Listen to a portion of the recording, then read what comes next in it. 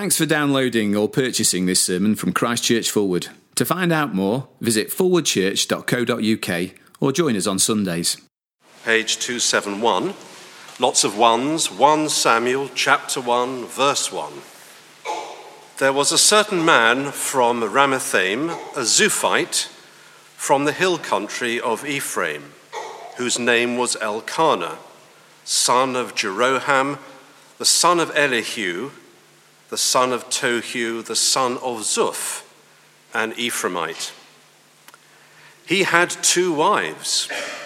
One was called Hannah, and the other Peninnah. Peninnah had children, but Hannah had none. Year after year, this man went up from his town to worship and sacrifice to the Lord Almighty at Shiloh, where Hophni and Phinehas, the 2 sons of Eli, were priests of the Lord. Whenever the day came for Elkanah to sacrifice, he would give portions of the meat to his wife Peninnah and to all her sons and daughters. But to Hannah he gave a double portion, because he loved her, and the Lord had closed her womb. And because the Lord had closed her womb, her rival kept provoking her in order to irritate her. This went on year after year. Whenever Hannah went up to the house of the Lord, her rival provoked her till she wept and would not eat. Elkanah, her husband, would say to her, "Hannah, why are you weeping? Why don't you eat? Why are you downhearted? Don't I mean more to you than 10 sons?" Once, when they had finished eating and drinking in Shiloh, Hannah stood up. Now Eli, the priest, was sitting on a chair by the doorpost of the Lord's temple. In bitterness of soul, Hannah wept much and prayed to the Lord. And she made a vow, saying, "O Lord Almighty, if you will only look upon your servant's misery and remember me, and not forget your servant, but give her a son, then I will give him to the Lord for all the days of his life, and no razor will ever be used on his head." Godfrey, thanks very much indeed. Now, do keep your Bibles open to that reading. And you've joined today, if you haven't been for a while, or of course many of you come every week, you've joined today on a good day in that we're starting a series on 1 Samuel, as you've heard through the service. And we will be starting the series, bizarrely, next week in chapter 22. Why? Because I preached some of it a couple of years ago, and so we're going to be looking from chapter 22. And so I thought today it would be good to kind of get the story so far, the kind of sweep of the book up to chapter 22, which sounds a bit scary for listeners at this point, because you think, my goodness me, this is going to be a long sermon. So we need to pray. Let's pray. Our Father, we do pray as we look at this book, 1 Samuel, both this morning and indeed in the weeks ahead, that it would be a book where we learn many wonderful things from you, who you are, your character, more about ourselves and more about all that we need, and that we may turn again and again to you, our God, the one who provides what we need. And we ask it in Jesus' name. Amen. Now, you probably don't need me to tell you that we are just 2.5 weeks away from the general election. Now, whether you're someone who is fed up already with all the media coverage, and I'm already kind of fed up with me mentioning it because you thought you'd get away from it at church, at least for a couple of hours, or someone who's confused about who to vote for, or someone who is loving every minute of it and who's clear and passionate about who should be in number 10 from May the 7th, whoever we are on that spectrum, I imagine most in this nation will agree that we need good leadership. We need leadership that will find a way through the economic struggles of these last years and help us to continue to grow our way out of austerity. The general consensus is that we need leadership that will make good economic decisions while protecting the health service and education. and that we need leadership that will give us security amidst the threat of global terrorism. Now, my point is not a political one. I'm not a political animal. My point is a very simple one. Wherever we are on the political spectrum, we are looking for leadership. And that is true way beyond party politics. Most of us are looking for guidance morally and ethically in one area or another. In an ever-changing world, the minefield we walk as we make decisions seems to be increasingly fraught with danger. I was speaking to a parent of teenagers earlier this week, and in her view, parenting was getting harder. She said, "We've never prayed as hard as we have these last years." We need wisdom in parenting, in the workplace, in how to invest our money for the future. And many are looking for someone to answer the very deepest questions of life. It was 4 years ago now that we had our One Big Question survey. We surveyed and asked well over 1,000 people, if you could ask God one question and you knew it would be answered, what would it be? And while the top question was all about the suffering in the world, the second was, what's the meaning of life? Deep down, people want answers, wanting to know where all this is heading.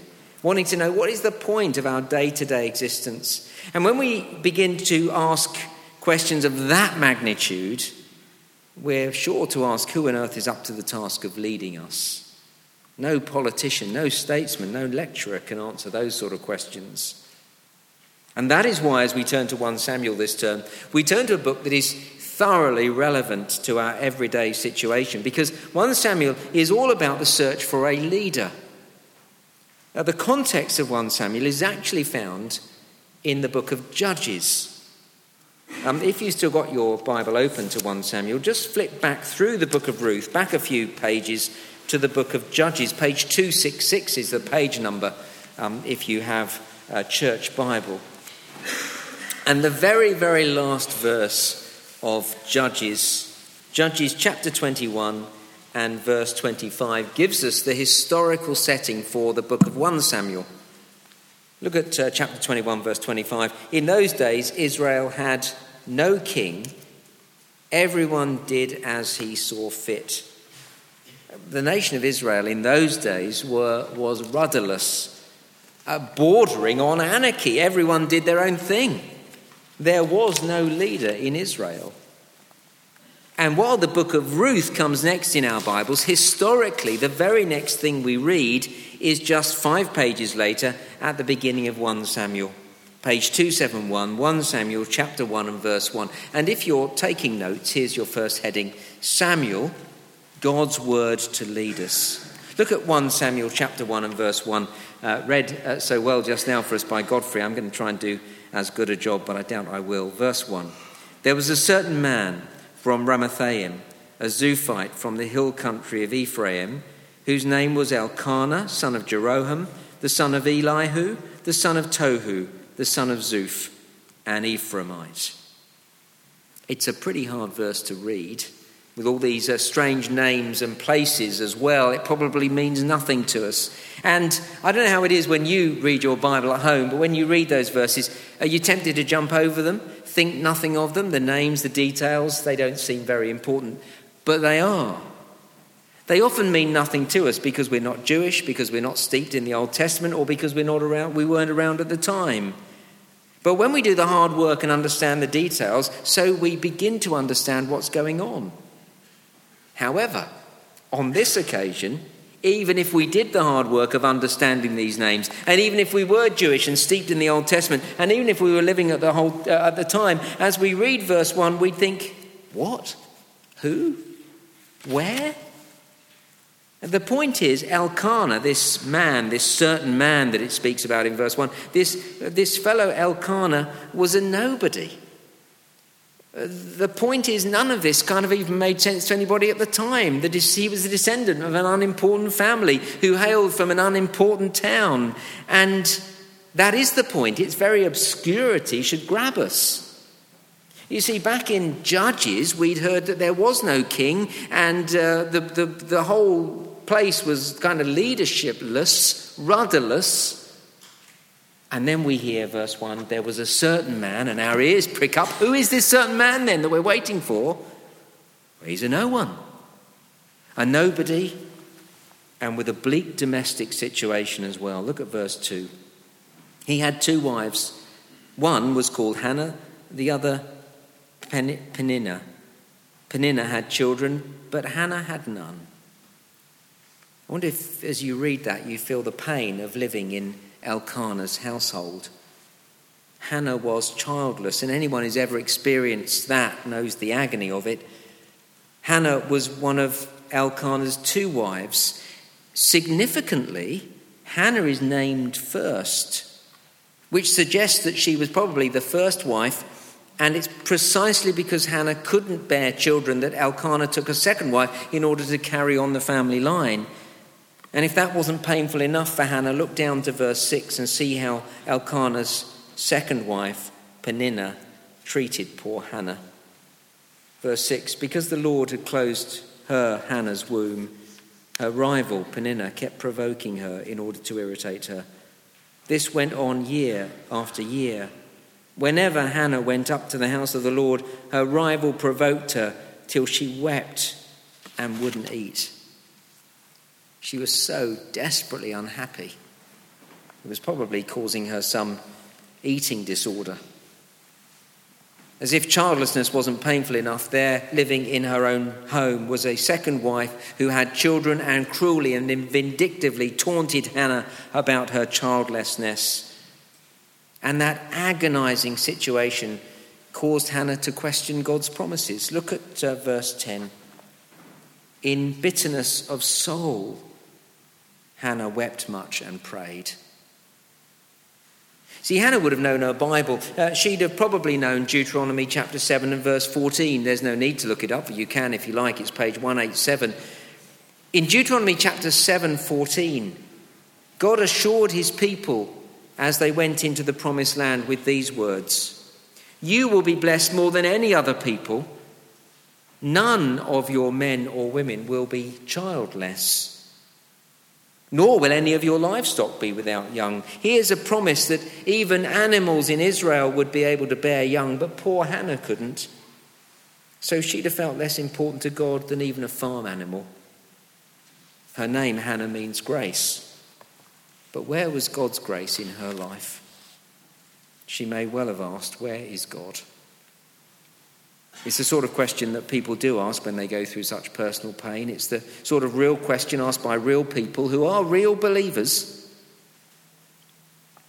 And so as we open the book of Samuel, we read of a seemingly hopeless situation in a seemingly unimportant family.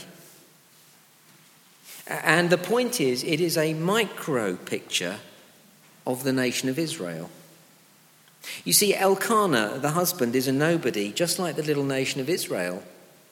It's a nothing nation compared to all the other great nations in the world. Hannah is barren, and it appears without God blessing her, and that is how it is with the nation of Israel, or so it appears. And Hannah has a rival who cruelly taunts her, just as the Philistines and the other nations around taunt little Israel. And God's answer to these crises comes in the most unexpected way.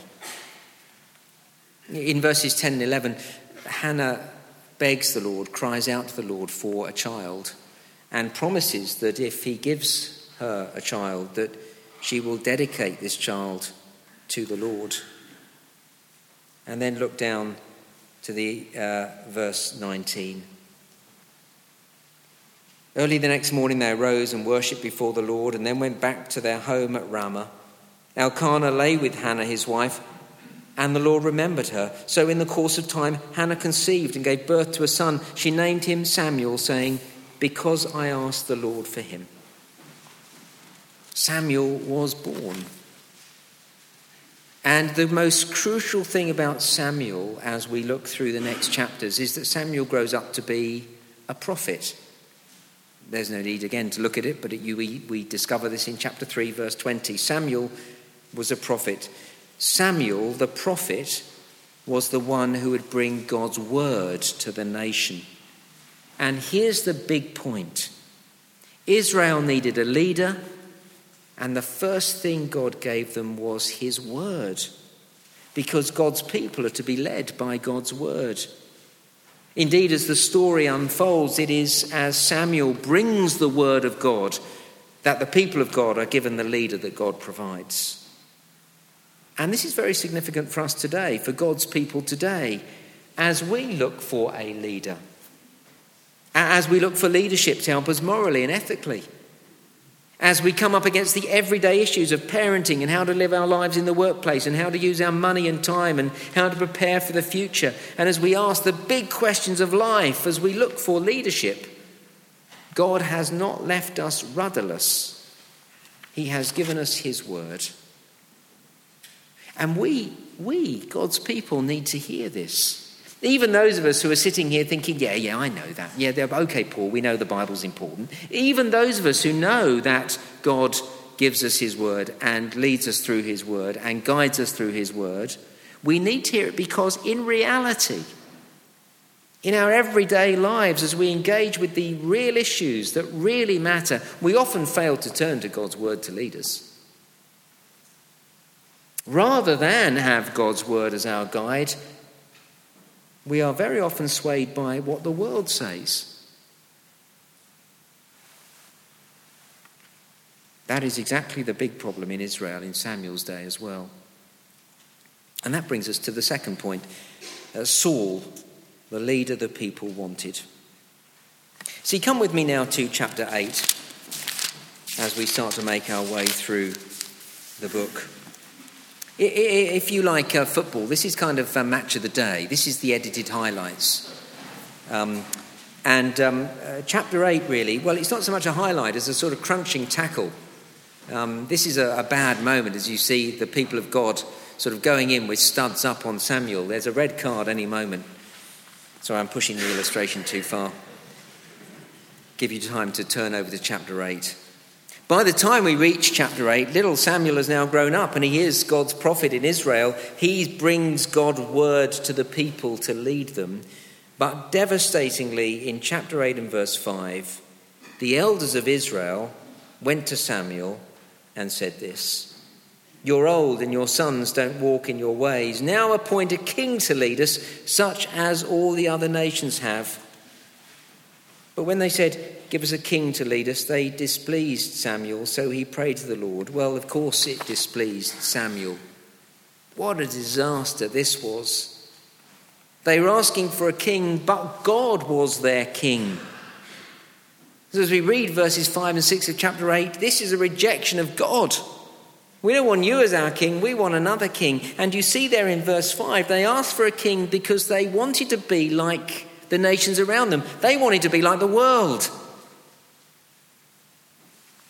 And so as God spoke to his people through Samuel, through his word, he warned the people of the consequences of having a king, of being like the world. And you can read what the Lord said in verses 7 to 18. We don't have time to look at it now. But still, despite the warning, they wouldn't listen to Samuel. They didn't want to listen to God's word, and they continued to ask for a king. Verse 19, but the people refused to listen to Samuel. "No," they said, "we want a king over us. Then we shall be like all the other nations, with a king to lead us and to go out before us and fight our battles." Do you hear it again? We want to be like the nations around us. We want to be like the world. We want to follow the world's ways. And again, what happened in that moment should be a great warning to us. For desperately we see it in the church today, wanting to be like the world. We see Christians following the world rather than God's word.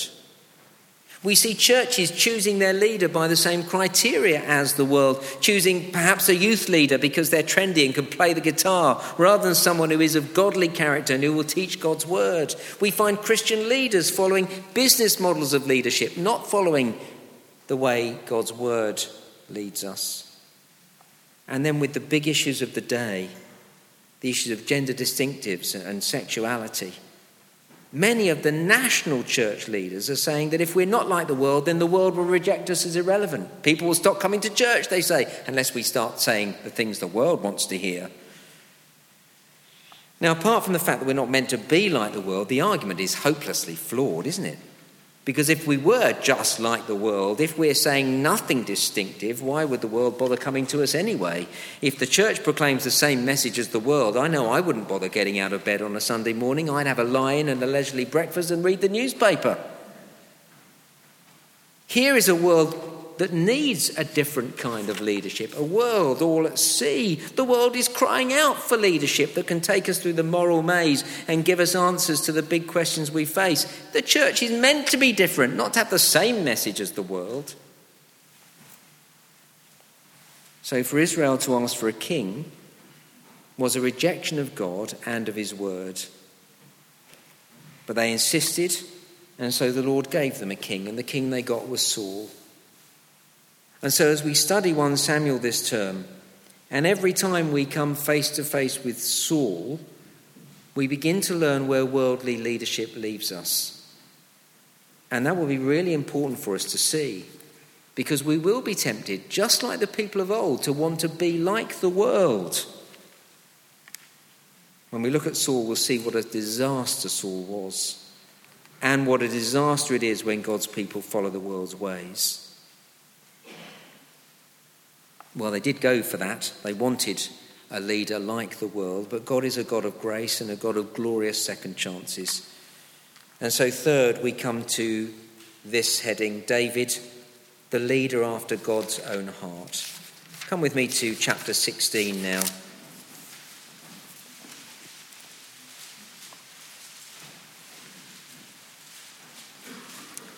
Page 287, chapter 16. And verse 1.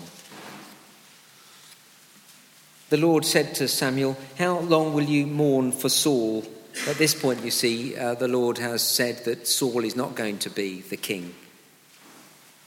"How long will you mourn for Saul, since I've rejected him as king over Israel? Fill your horn with oil and be on your way. I'm sending you to Jesse of Bethlehem. I have chosen one of his sons to be king." In a way, verse 1 of chapter 16 is a summary of the chapters that have gone before, and it sets up the rest of the book. The Lord has rejected Saul as king. Samuel is to anoint one of Jesse's sons as the new king, and most crucial of all, that last line in verse 1, this new king has been chosen by the Lord. This is the Lord's anointed, the Lord's Messiah. And so as Samuel arrived in Bethlehem, Jesse and his sons stood before Samuel, and we read verse 6, when they arrived, Samuel saw Eliab and thought, "Surely the Lord's anointed stands here before the Lord."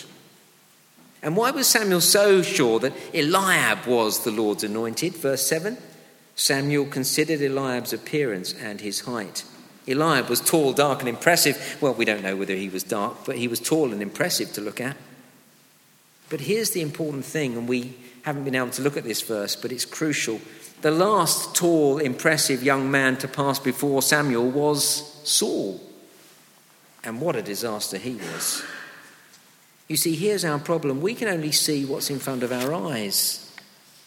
As Joe was saying for the all-in talk, how do we choose a leader, whether it's the leader of a football team or a rugby team? We can only choose leaders based on what we can see of them. We can't see what makes them tick. It is, of course, one of the problems with the leaders in the election debates. They tell us to trust them, but can we? And I'm not saying we can't. I'm just saying we don't know. We don't know what their motives are, whether they want the best for the nation or not. We don't know whether they want to serve or to be served. We don't know whether they want to use public office for the good of others or whether they want power for their own ends. We don't know any of these things because, like Samuel, we can't see any more than what's in front of our eyes. So, verse 7, the Lord said to Samuel, "Don't consider his appearance or his height, for I have rejected him." See, verse 7 kind of underscores the flakiness of our impressions, how we can be so taken in by what we see. Samuel saw Eliab, tall and impressive, and you can see him reaching for his horn of oil to anoint him, thinking, this is the man. Samuel would have anointed him in a flash had the Lord not jumped in with the words, verse 7, "Don't consider his appearance or his height." And that is true not just when it comes to the people we look to lead us, but it's also true of the things we look to save us. We do look to things and we think, oh, that's so impressive. That's going to help me. That's going to sort my problem out. Sometimes the Lord must save us from our saviours. Our chosen solutions are not actually the solutions we think they are. This chapter is saying, don't trust what you can see. Beware of following anyone or anything because they look impressive. Well, that leaves the big question. Well, who can we follow if we've only got our eyes to see? Well, simply we need to follow the one who is chosen by the Lord. For the Lord can see everything. And as we heard earlier, second half of verse 7, crucially, he can see the heart. This famous verse, 1 Samuel 16, verse 7, the Lord does not look at the things man looks at. Man looks at the outward appearance, but the Lord looks at the heart. The rest of the chapter tells us that David wouldn't be our choice. You see, when Jesse's sons were lined up, and as Samuel looked at each one, David hadn't even bothered to turn up because nobody thought that he would be the one. He doesn't look impressive. He doesn't look very powerful. Of course, it turns out that the Lord's chosen one, the Lord's anointed, the Lord's Messiah, is not the one that we would naturally choose, but he is the leader we need. And we'll see that as the story unfolds as we look at these chapters from chapter 22. He is the one we need because he is the one who's able to save. We see it right through these chapters, but we see it supremely just one chapter later in chapter 17 as David comes face to face with Goliath, this well-known and probably most famous chapter of all of 1 Samuel. We haven't got time to go through it in detail. If you want to think about it more, I preached on it back in January 2013 and the sermon is on the website, so you can listen to that if you want to. But in summary, in chapter 17, there are God's people cowering in the trenches with Goliath, the undefeated Philistine champion, taunting them. Saul, Israel's king of the time, can't defeat Goliath. The people in the trenches can't defeat Goliath. And so the people face only one future: defeat, captivity, and death. That's all their future holds. But David, the shepherd boy, steps in. Of course, he looks to be in no chance. He's not big enough or strong enough to wear Saul's armour. And all he holds in his hand is a shepherd's slingshot. He's confronted by a man mounting Goliath, 9 foot tall and built like a refrigerator. But as weak as David looks, we know he's God's anointed, God's Messiah, God's chosen leader of God's chosen people. And as you know, he defeats Goliath. And years later came another from Jesse's line, a son of David, the Lord Jesus Christ. He looked ordinary and at times very weak. Never did he look more weak than when he hung on a Roman cross. But he was the Lord's anointed. And as he hung on the cross, he was defeating our enemy, sin and death.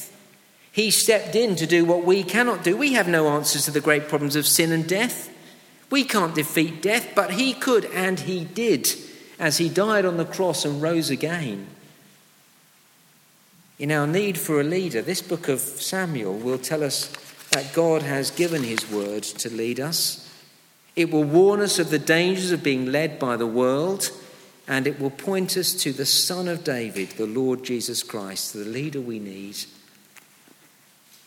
And we need this book because let's not fool ourselves that naturally we would choose Jesus as our leader.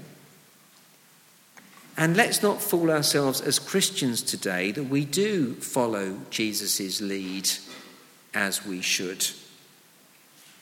Too often we choose the Sauls of this world because we want to be like the world. I'm talking to Christians now. Let's be honest, even as Christians, we often don't choose Jesus and his leadership. We don't want to go the way of suffering. Why would I want to suffer? What good will that do me? Now I want to go the way of the world and comfort. We don't like having to stand up for Jesus. Why would I do that when I can have a peaceful, quiet life? I want to blend in with the world. We don't like it when his word tells us that we have to go against the culture, because we quite like the culture. We too are so easily tempted to be just like the world. But we'll see through this book of 1 Samuel, and not least of all in the 2 chapters that end the book, that to follow the wrong leader, to follow the world and the world's leaders will be a disaster. As unlikely as he looks, following God's leader and following his ways in his word is the way that brings light and delight and life. Let's pray together.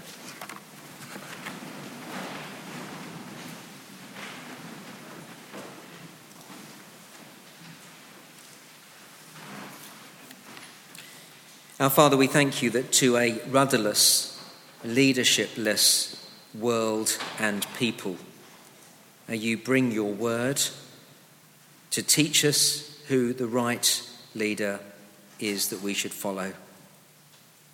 We confess to you our temptation to want to follow the ways of the world.